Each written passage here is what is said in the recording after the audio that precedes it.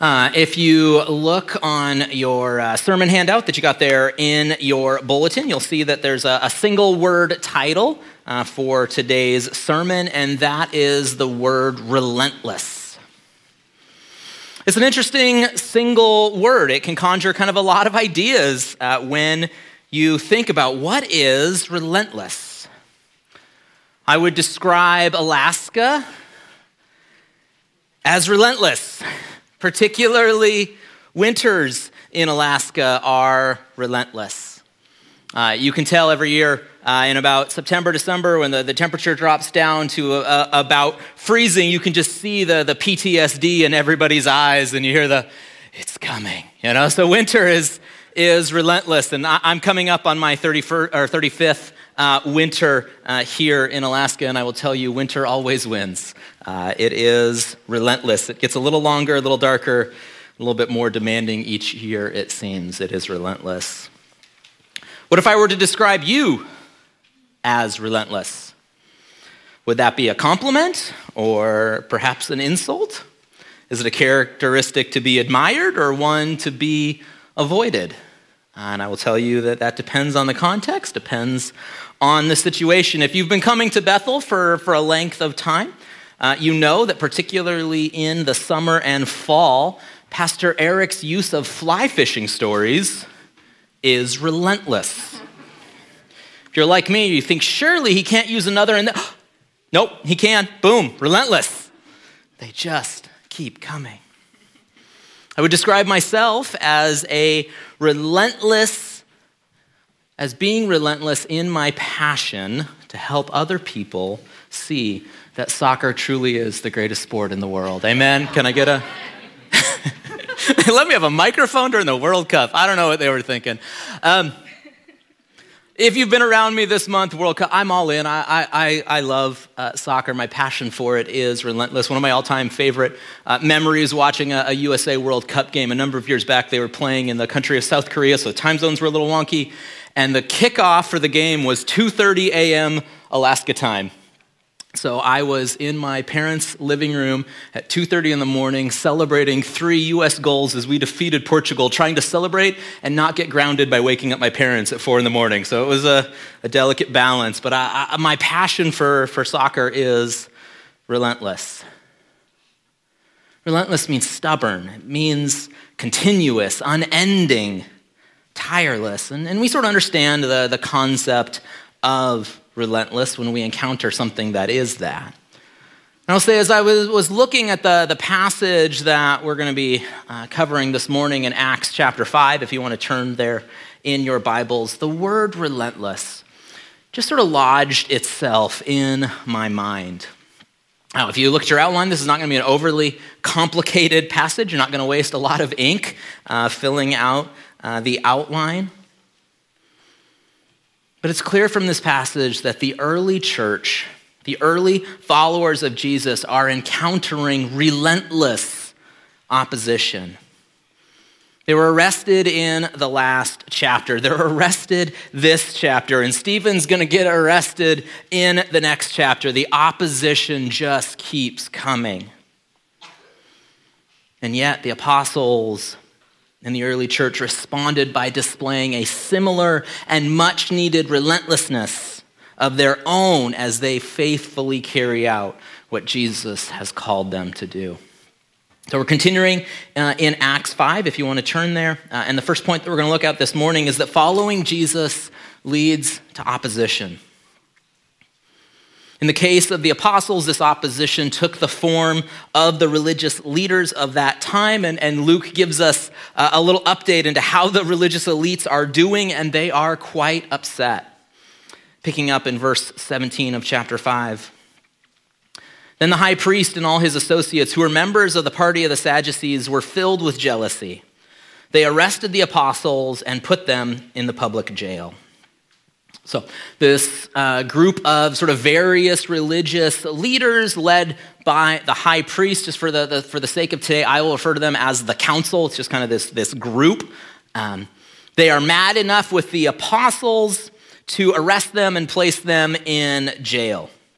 Now, what is it that has them so upset And to understand that, we have to rewind a little bit of what we covered at the tail end of last week's sermon. So going back to verse 15 and 16, here's what the apostles were doing.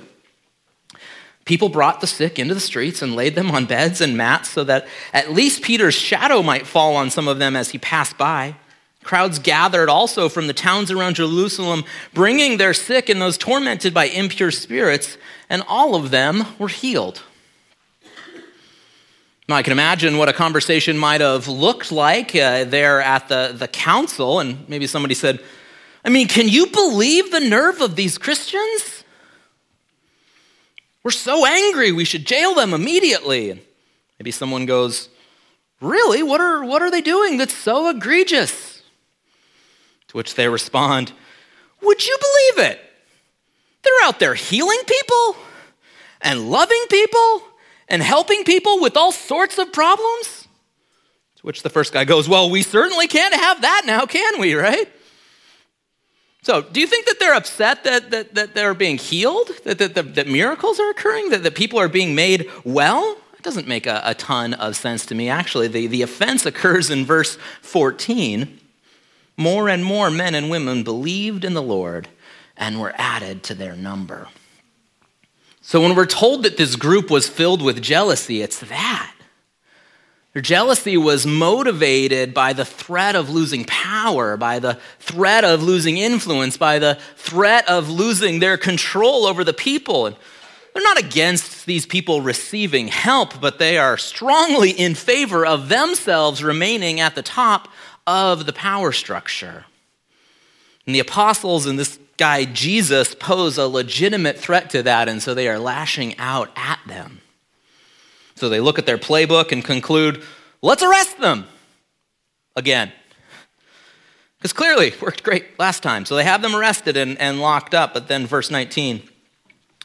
But during the night, an angel of the Lord opened the doors of the jail and brought them out. Go, stand in the temple courts, he said, and tell the people all about this new life. So we're minus a number of details here that might have been interesting. We are told an angel of the Lord opens the doors and brings them out and then gives them this little pep talk. Go stand in the temple courts and tell the people all about this new life. The angel says, you've got work to do. Get back at it. Keep going. God has you. As far as the apostles go, this wasn't their first arrest. This was not going to be their last arrest. It might have been very natural for them to get discouraged in the midst of all of this when you find yourself fighting the same battle the second time, the third time, with the same outcomes. The temptation to give up on their behalf was not an unreasonable temptation. How refreshing it must have been to hear from God through an angel. Hey, even though it's going to get harder, you're not alone.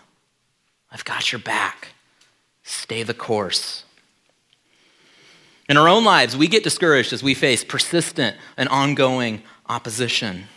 Now, I don't get the sense that God is often and always going to send an angel to deal with whatever opposition I'm running up against. But he could, but he doesn't have to.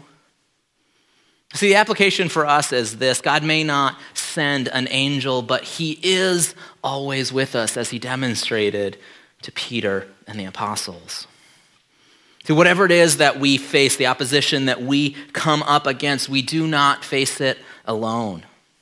Just as God showed his disciples that he was with them, he reminds us that he is with us.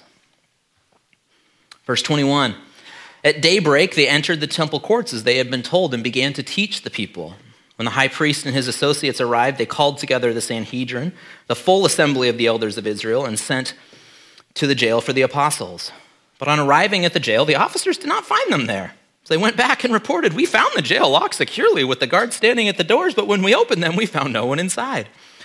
On hearing this report, the captain of the temple guard and the chief priest were at a loss, wondering what this might lead to. I will say, if you don't think God is funny, you're not reading your Bible close enough. Like, look at how this situation plays out and picture it in real life, not just on the pages of Scripture here. Put yourself in the shoes of the officers being sent to the jail and find it to be somewhat less occupied than expected, right? I imagine a chaotic scene as they open up the doors and begin to check behind movie posters on the wall to see if there's a tunnel leading anywhere. And how did they get out of here? And they double and triple check the locks to make sure that they were functioning as they should. And then they begin what I would have imagined is a fairly thorough investigation with the guards on duty and to figure out if they, saw anything. And if that wasn't bad enough, now these officers have to go back to the council and report the situation of what's going on. Now, how do you think they picked who did that, right? That's not a game of rock, parchment, swords that you want to lose. Like that, you don't want to be that guy. So council asked, hey, where are the prisoners? I imagine whoever got picked just did a little hemming and hawing and said, well, I've got good news and I've got bad news. The good news is, guards, right where we left them, right there. Doors, fully locked, completely functioning. The bad news, it appears they've been guarding nothing for the last several hours, right? But Peter and the other apostles do not go missing for long. They're really bad at hide and seek. Verse 25. And someone came and said, look, the men you put in jail are standing in the temple courts teaching the people. At that, the captain went with his officers and brought the apostles, and they did not use force because they feared that the people would stone them. This is a technique known as hiding in plain sight. Let's go right where they expect us to be and stand there and talk loudly. So they send the guards and say, go and bring them back to us. But this time, I recommend you ask them nicely because the people seem pretty fond of them, and if you take them by force, it might go poorly. Verse 27, the apostles were brought in and made to appear before the Sanhedrin to be questioned by the high priest. We gave you strict orders not to teach in this name, he said, and yet you have filled Jerusalem with your teaching, and you are determined to make us guilty of this man's blood. See, last time they arrested them and released them, they commanded them with their authority not to teach about Jesus. So this time as they come back in, they've actually subverted that authority and violated the direct orders. And these were not a group of people that were used to being ignored. They were not powerless, and they begin to try to flex their muscle in this conflict. I will say there is a hidden irony here in this situation. I have to tie back into a couple of weeks as Pastor Eric was reminding us about the Sadducees and their theological beliefs, because numerous members on this council were Sadducees. And one of the key theological points of the Sadducees was they didn't believe in the resurrection and they didn't believe in angels. So again, here I think we get to see the humor of God. He's not up there planning an Ocean's 11 jailbreak and he's trying to figure out when the guard's shift changes and how to shut off the security cameras. That's not how this jailbreak planning strategy goes. I think it went like this. God's like, they don't believe in angels. Let's send an angel. And so they come before the council, and they didn't seem to spend a lot of the question and answer time with the disciples trying to figure out how they got out of jail. That didn't seem to be too high on their priority list. Instead, they're more focused on, why are you so determined to make us guilty of this man's blood? This man being Jesus. They don't even like to say his name. Why do you keep blaming us for killing Jesus? To which I will say, it's amazing how quickly they forget their own actions. If you want to see the tie-in, flip over in your Bible back to Matthew chapter 27, and there's an interaction between Jesus and Pilate as he stands before him. And picking up in verse 19 of Matthew 27, it says this. When Pilate was sitting on the judge's seat, his wife sent him the message, "Don't have anything to do with that innocent man, for I have suffered a great deal today in a dream because of him." But the chief priests and the elders persuaded the crowd to ask for Barabbas and to have Jesus executed. "Which one of these two do you want me to release to you?" asked the governor. "Barabbas," they answered. "What should I do then with Jesus, who is called the Messiah?" Pilate asked. And they all answered, "Crucify him." "Why? What crime has he committed?" asked Pilate. But they shouted all the louder, "Crucify him." Pilate saw that he was getting nowhere, but that instead an uproar was starting. He took water and washed his own hands in front of the crowd and said, I am innocent of this man's blood. It's your responsibility. And all the people answered, his blood is on us and on our children. Then he released Barabbas to them. But he had Jesus flogged and handed him over to be crucified. See, this wasn't that long ago. In the heat of the moment when this group had the opportunity to finally get what they wanted and silence Jesus, they were quick to accept any guilt coming their way, even willing to go, and even our kids can have some of the extra guilt, right?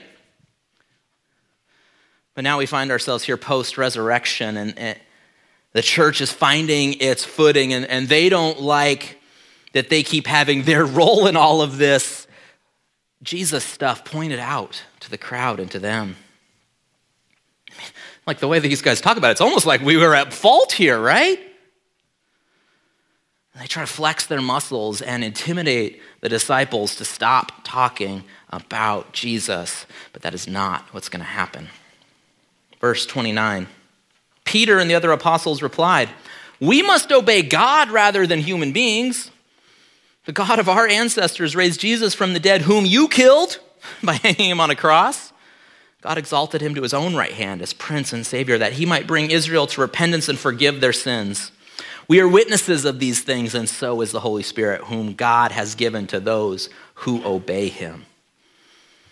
And I'll say, just what a beautifully efficient picture of the gospel. Just a few sentences, he highlights the death and resurrection of Jesus for the forgiveness of sins. Jesus sitting at the right hand of God the Father, and Peter and the other apostles' responsibility and obligation to be his ambassadors to this world. One of the things Pastor Eric has been encouraging us as a church body lately is to be looking for opportunities to have gospel-centered conversations. And Peter highlights that there are a lot of ways to get into those type of conversations if we are looking. The council didn't ask directly, why do you believe in Jesus? Or anything of that nature. But Peter saw a window and an opportunity because they asked, why won't you obey us? They asked the question of authority. Why won't you obey us?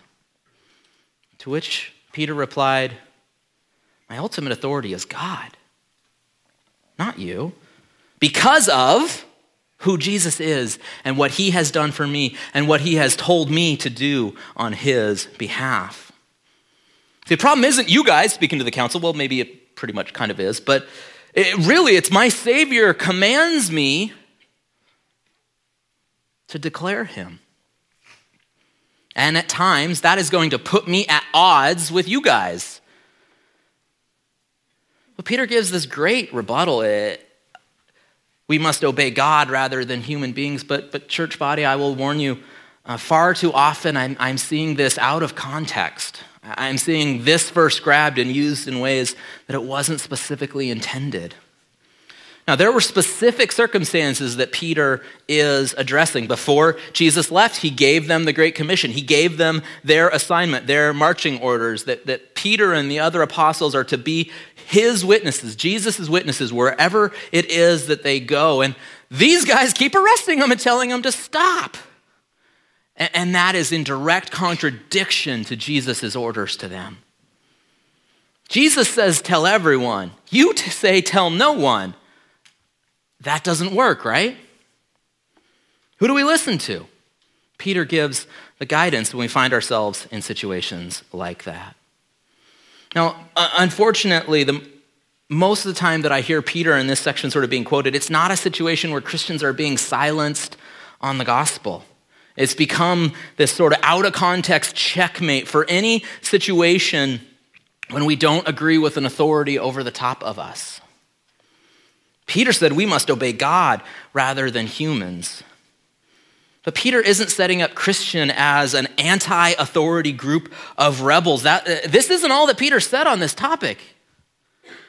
He actually wrote a letter to a group of scattered Christians that were dealing with some difficult circumstances. And in that letter, he fleshed this out. He says this, 1 Peter chapter 2 and verse 13, submit yourselves for the Lord's sake to every human authority, whether to the emperor as the supreme authority or to governors who are sent by him to punish those who do wrong and to commend those who do right. For it is God's will that by doing good you should silence the ignorant talk of foolish people. Live as free people, but do not use your freedom as a cover-up for evil. Live as God's slaves. Show proper respect to everyone. Love the family of believers. Fear God and honor the emperor. See, it's so easy for us to want to live in these extremes when so much of Scripture teaches us the importance of wrestling with the nuanced middle. See, Scripture isn't wrong when the same apostle, inspired by the Holy Spirit, tells us we must obey God rather than human beings and submit yourselves for the Lord's sake to every human authority. Now, there are times when a direct command from Scripture comes into conflict with authority. And there are times that the Bible condones and requires civil disobedience. But if we appeal to this every time we disagree with an authority, we become the Christians who keep crying wolf, and nobody is going to listen to us when our religious freedoms truly are being oppressed and stripped away from us. See, Peter isn't giving us a license to rebel just because we don't like a particular law or just because we don't like a particular political party that instituted a law. We are called to act with wisdom and discretion on the occasions that the state forbids what God requires or the state requires what God forbids. And other than that, we are instructed to be law-obeying citizens. Peter's not giving us just some knee-jerk reaction, and Peter knew what he was saying, and he knew what it was going to cost him. Peter and the other apostles determined that they were willing to pay whatever cost to honor their commitment to God above their commitment to man, and as you're about to see, they are going to pay a very steep physical cost. Peter and the other disciples modeled a measured rebellion. They took their stand, and they were willing to accept the consequences. See, their end goal isn't to overthrow the council or the leaders. It was to get back to the work of sharing the gospel. That's what Jesus told them to do. You're going to find them right back out in the streets shortly after this, back in people's houses, sharing the good news of Jesus. When the council goes back the next morning after the jailbreak to arrest them, they actually sort of invite them to come back. They don't force them. And Peter and the other apostles respect that authority and come back and show up for the meeting with the council, even though they would be in strong and direct opposition to them. And Peter, if you know your Bible, Peter's kind of known for reacting, right? Peter's not afraid to grab his sword and start swinging when he disagrees with something. I think we see a growth here in Peter, a thoughtfulness measured in his response. But what he said made him mad. Verse 33. When they heard this, they were furious and wanted to put them to death. But a Pharisee named Gamaliel, a teacher of the law who was honored by all the people, stood up in the Sanhedrin and ordered that the men be put outside for a little while. And he addressed the Sanhedrin. Men of Israel, consider carefully what you intend to do to these men. Some time ago, Theudas appeared claiming to be somebody, and about 400 men rallied to him, but he was killed and all his followers were dispersed, and it all came to nothing.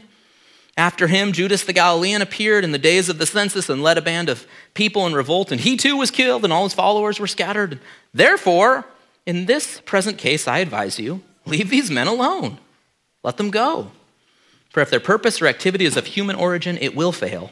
But if it is from God, you will not be able to stop these men. You will only find yourselves fighting against God. His speech persuaded them. They called the apostles in, had them flogged, and then ordered them not to speak in the name of Jesus and let them go. See, when this council gets mad, bad things happen. We've seen before, and we're going to continue to see again. But they find an unexpected off-ramp to their anger in the wisdom of a man named Gamaliel. He was tremendously respected in that community, and he had an authority that when he talked, people listened. He gives them this little history lesson about some other movements and uprisings that had started and then fizzled out into nothing. And so he points to this guy Theudas, and another guy named Judas the Galilean, and said, man, they rallied these groups and looked like they were starting a revolt, but ultimately it came to nothing.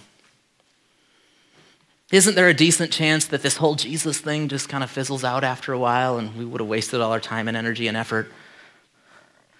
He concludes with, leave them alone, let them go. For it is, if their purpose or activity is of human origin, it will fail. But if it is from God, you will not be able to stop these men. You will only find yourself fighting against God. So he gives, I would say, a mixed bag of wisdom. I'd say some of the things he said were right and wise, and I would say other things were wrong. And he reveals kind of his own heart in this situation. He's kind of already concluded that this Jesus thing is just like those other rebellions that happen, and just give it time. So he's already lumped Jesus in with what has happened previous. It's just another one of those. We've seen it all before. Just give it some time. It'll lose steam. I think we've all seen sort of trends come and go and rise up quickly and thankfully fizzle out just as quickly and disappear. We were watching television the other day at home as a family, and somebody made a reference to having frosted tips in their hair when they were younger. And I would just say, thankfully, the frosted tips moment rose and has gone. You can picture me on my couch last night praying that nobody had frosted tips here at church today. But I'm scared to look up in case I was wrong. So we see things come up and then go away, and we're like, what were we doing there, right? So sometimes things, if it's not of God, and trust me, frosted tips wasn't, it disappears. I think our kids are okay living in a world where they don't know what that is. But on a more serious level, we do see things rise to prominence. They don't necessarily disappear as quickly as we need them to. Historically, we've seen things like the rise of Nazi Germany and its devastating impact of the world. It didn't just burn itself out. From a Christian perspective, we've seen the rise and continued prominence of people that proclaim a prosperity gospel. So not everything that isn't of God just magically disappears quickly. It has taken root in places and led people astray to the truth of God. But Gamaliel ends with a strong note of truth. If it is from God, you will not be able to stop these men. You will only find yourself fighting against God, and that is not a battle you want to find yourself in. He says you fail to recognize when you're fighting with God and you're going toe-to-toe with the Almighty. And we will see with the oppositional forces that are pushing in on the church, God's will always and ultimately prevails. Gamaliel had the wisdom to recognize that he and his council were not the baddest dog in the fight. His speech is enough to kind of keep the council at bay for now. They settle on a flogging and a stern warning not to do it again. And I won't go into detail, but flogging is a really, really polite way to say something that was incredibly violent and incredibly terrible. The apostles paid a steep physical price for their decision to continue to follow and proclaim the name of Jesus in the face of powerful and relentless opposition. It leads to a surprising outcome. We see following Jesus leads to rejoicing. Verse 41, we'll finish out the chapter here. The apostles left the Sanhedrin, rejoicing because they had been counted worthy of suffering disgrace for the name. Day after day in the temple courts and from house to house, they never stopped teaching and proclaiming the good news that Jesus is the Messiah. See, sometimes I read my Bible and find myself going, really? Somehow, some way, they left rejoicing. And they went right back to doing what they were called to do. They recognized that Jesus had done that for them, had been flogged and beaten publicly, embarrassingly, painfully on their behalf. And they were able to find joy, being able to endure just a sampling of what Jesus did and to relate to their Savior in that way. Because see, Jesus had warned his followers again and again and again that being his follower meant that persecution and hardship would come. John 15, Jesus says this, "If the world hates you, keep in mind, hated me first. If you belong to the world, it would love you as its own. As it is, you do not belong to the world, but I have chosen you out of the world. That is why the world hates you. Remember what I told you. A servant is not greater than his master. If they persecuted me, they will persecute you also. If they obeyed my teaching, they will obey yours also." D.A. Carson's a respected scholar and was reading him this week. He makes a point. I thought it was thought-provoking. He said this, "It is almost as if the apostles were, dare I say it, relieved. Now they've been good and flogged, and they smile because they've been counted worthy to suffer for the name of Jesus." The brutality and the misery of this event sort of helped authenticate what Jesus had told them was going to happen. There may have even been some uncertainty. Jesus told us we were going to get persecuted, but it's only, we got arrested and stuff, but okay, Jesus was right. Jesus knew what he was doing. Jesus warned them very accurately. To be beaten as one of his followers was not a surprise to them. Now, I don't know if I would take it as far as Carson does to say that they were relieved, but I think it's a thought-provoking idea. But they certainly weren't caught off guard. They took Jesus and his warning as inevitable outcomes. And it wasn't enough to deter them from the mission that they had been given. This is one of those parts of Scripture where I see the apostles and I see what they went through and what they experienced and how they reacted to it. And personally, I just have to admit, I'm not there yet. I want to be, but I don't know that I am. And it is a reality that there are Christians throughout this world that are persecuted, that do suffer physically and socially for choosing to proclaim the name of Jesus. That is a reality. What Jesus said is true. But it doesn't always necessarily feel true here where we are, right? By God's grace, we get to live in a place where it is much more comfortable to be a Christian. Now, a question to ask yourself is, are we better off? That's a tough question, right? We don't face the threat of physical violence for being a Christian around every corner. That's not where we find ourselves. But what I worry about for our country, for Christians in this country, that we have enjoyed such religious freedom for so many years that we have built up a version of Christianity where we think following Jesus should always lead to good and to easy. Because then when we run into problems and we experience opposition, and which Jesus often warned us about, when things get hard, when things get challenging, well, now we come to a conclusion that God is no longer good, and God is no longer loving, and God's love becomes judged by my happiness. And maybe, just maybe, he's got a bigger goal in mind than our personal comfort and ease. Now, I don't think as Christians that we are to be rooting for suffering, but I fear that far too many of us have built a theology that only allows us to rejoice when things are going well. See, Paul tells us that he learned to be content in all circumstances, the good and the bad. Do we allow that to be true in our own lives as followers of Jesus as well? Where we find ourselves in the book of Acts, the pressure is on the rise for the apostles. And so we get this little moment of encouragement from an angelic pep talk, and we see that they were able to stand their ground and represent their Lord well in the face of relentless opposition, right? And they were able to respond with joyful rejoicing as they relentlessly kept going in the service of their Lord. We are to expect relentless opposition, and we are to respond relentlessly in our joy and love for the Lord. Amen? Let me pray. Lord, thank you for passages like this that allow to see just what Peter and the other apostles went through, Lord. I don't envy them. They were in difficult spots, and it took wisdom and discernment to navigate it, bravery and courage. Heavenly Father, I don't know